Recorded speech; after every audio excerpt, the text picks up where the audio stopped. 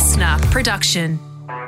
My first car was this bright purple Hyundai Excel. It created so many funny memories as well. So even though it was just a great starter car, it was a lot of fun to drive around. You know what they say, you'll always remember your first car. Hi, I'm Erin Molan and welcome to Everything You Auto Know, an educational series about everything you ought to know about cars.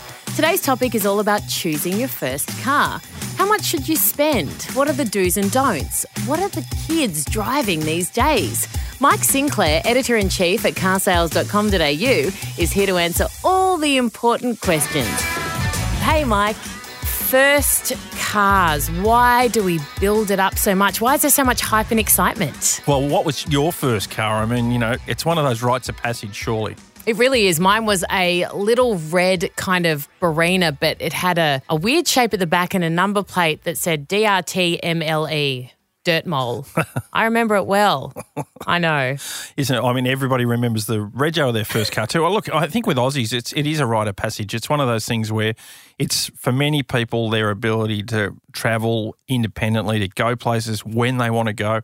It's almost like, I know a lot of people talk about that third space, the office, home or work and home, and the car. That became so many things for so many people, and it's still that way. We've done research with Gen Z buyers now, and they still see that first car as a really important rite of passage. You're right about that safe space and that kind of, place that feels familiar. The amount of times I'll get home and just sit in my car, even for half an hour, and just de-stress. It's so much more than just a mode of transport, isn't it? It is, and although a lot of us are buying our first car a bit later than we used to, because of people, living at home longer, probably have more sort of freedom to be at home than they were, it's still such an important thing. It's an emotive purchase, certainly a financially important purchase, but yeah, we all love our first car. You just mentioned one thing in that we're getting a little bit older these days before we get our first car generally. What else is changing in terms of the preferences when we're looking at making this big purchase for the first time? Look, I think there's as many first car preferences as there are first car buyers. Mm-hmm. It's really one of those,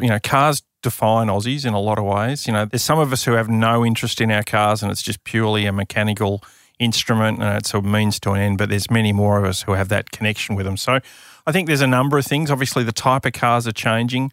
SUVs are becoming a really important part of the Australian automotive landscape. One of the things also that's changing is almost very few people buy a manual car as their first car. A decade ago or more, the manual car was where you started. It was cheaper as well, I remember when I was looking. It was cheaper to go manual. Absolutely. Now, if they're available at all, they tend to be an option that goes up. So, yeah. There are certainly preferences around the world that are different in that way, but I think the manual gearbox is going the way of a few other things in cars, and that's affecting the first car buyer. Yeah, right. Well, what about, you mentioned SUV. I'm fascinated by these kind of, what are they, abbreviations or acronyms? Take me through some of them. So what does SUV stand for? Well, SUV stands for Sport Utility Vehicle, and that's pretty much that high riding position, not really an off-roader, but has that sort of off-road look that so many, Aussies like now. I think a lot of the other acronyms tend to revolve around safety, and safety is a really important part of that first car purchasing decision, and probably the one that you really need to know is ESC, and that's electronic stability control. And the whole point about that is that that's one of those safety features that, can potentially literally save your life. It's one of those things that will help you keep a car under control and make it, lessen its ability to skid or whatever. So ESC, remember that? That's a good one. If we're buying an older car, we're probably looking for ABS, which is anti-lock brakes. So, that's sort of been standard in cars pretty much for the last 15 years or so. But if you're buying an older car, that's one of those things we'd recommend you be looking at. There's lots and lots of other acronyms. There's all sorts of different ones. I'm going to throw one out because I'm excited because it's the only one I actually know. Okay. I think AWD, is that all-wheel drive? That's all-wheel drive, yeah. And all-wheel drive is one of those things that nowadays is quite common in vehicles and not so long ago wasn't. So you have many of the SUV type vehicles that have AWD. I can't believe I knew something. This has just been, mind-blowing. I mean, I'm learning so much from you already. Is there a tip that you can tell people to figure out the difference between different makes and models? And I know when you're looking online for a car, say on car sales, because where else would you go?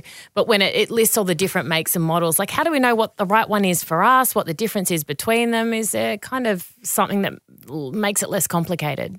Many cars are starting to look the same. I mean, if you have a look at those, those SUVs, the crossovers that people like, they're often like, almost look like a hatch that's been raised up a little bit. So I wouldn't worry too much about the brand. Brand names are things that you'll get to know from your family and friends. But I'd be looking at sort of the nitty-gritty of the car. Is it a shape that you like?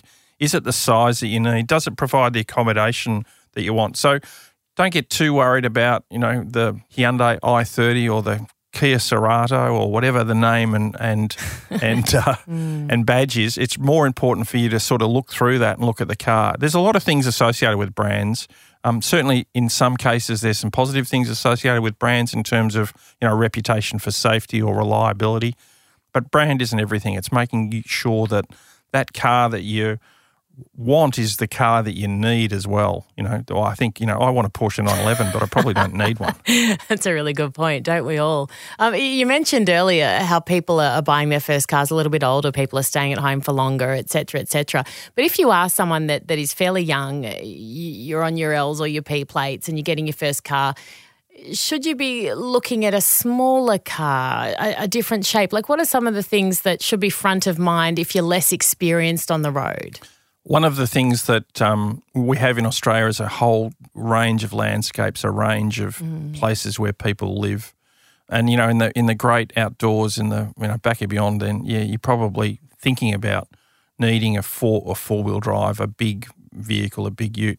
I'm not sure so many of us, of the 25 million people in Australia, about 20 of us live in cities, and I'm not sure that really a big four-wheel drive is a great choice for most people buying their first car. Certainly if you need those attributes, if you're going bush a lot, if you really are an adventurer, then that's something you can look at.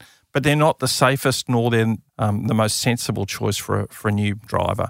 Talking about price, and it's never been more relevant really at the moment, cost of living through the roof, fuel prices, war in Europe, a fair few different kind of factors that are playing in.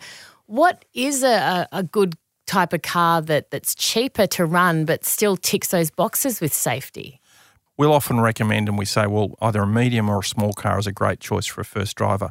We don't particularly want to see, everybody in a very, very small car because there is a little bit of truth to, big is better. But you also need to have absolutely, the right sort of space that you need. How many seats do you need? Are you a surfer? Do you want to put something on the roof? There's lots of different factors there. But the versatility of a hatch or even a small station wagon, remarkably versatile vehicles. And this next generation of smaller SUVs, if you are able to buy a slightly newer car and spend a bit more money, then they're not a bad choice because they still have the dynamics and, if you like, the road holding of a hatch and the overall size of a hatch, but a bit more versatility, a bit more space, a higher driving position, which some people like because they get, better visibility. Lots of things to recommend it in that space. My first car was around $6,000. What's the average amount of money that people are spending on first cars these days? Yeah, I think you're looking at sort of somewhere between $8,000 and $15,000 to get something that's going to sort of tick the boxes in terms of safety, in terms of reliability. And the other thing that with many new buyers now is making sure you've got the right level of connectivity in the car, because it's all good for us to say don't use your phone in the car. Every young driver uses their phone in the car. So let's make sure they've got Bluetooth. And if you're buying an older car, look at the options to maybe install something that will give them that Bluetooth connectivity so they can go hands-free. Michael, if you had a checklist for what you need that you can't compromise on when buying your first car, what would be on it?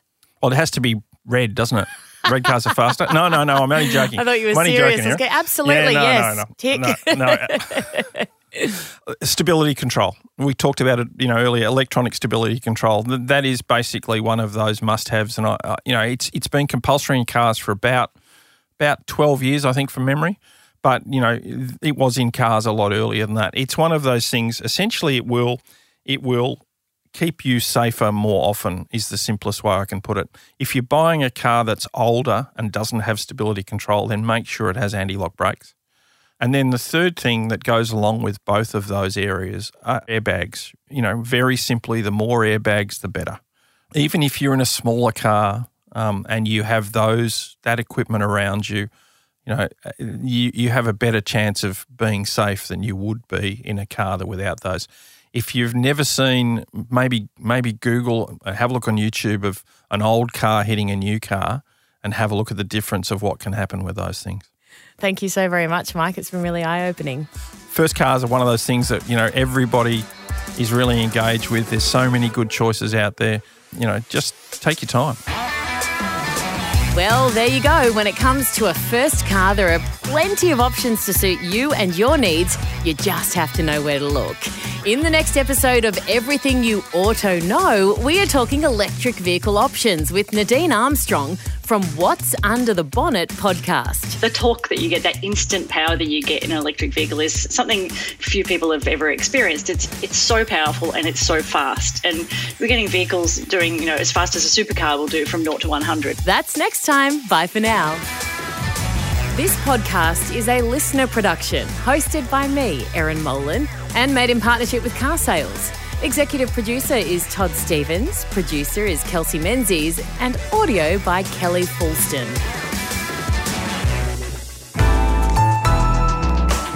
Listener.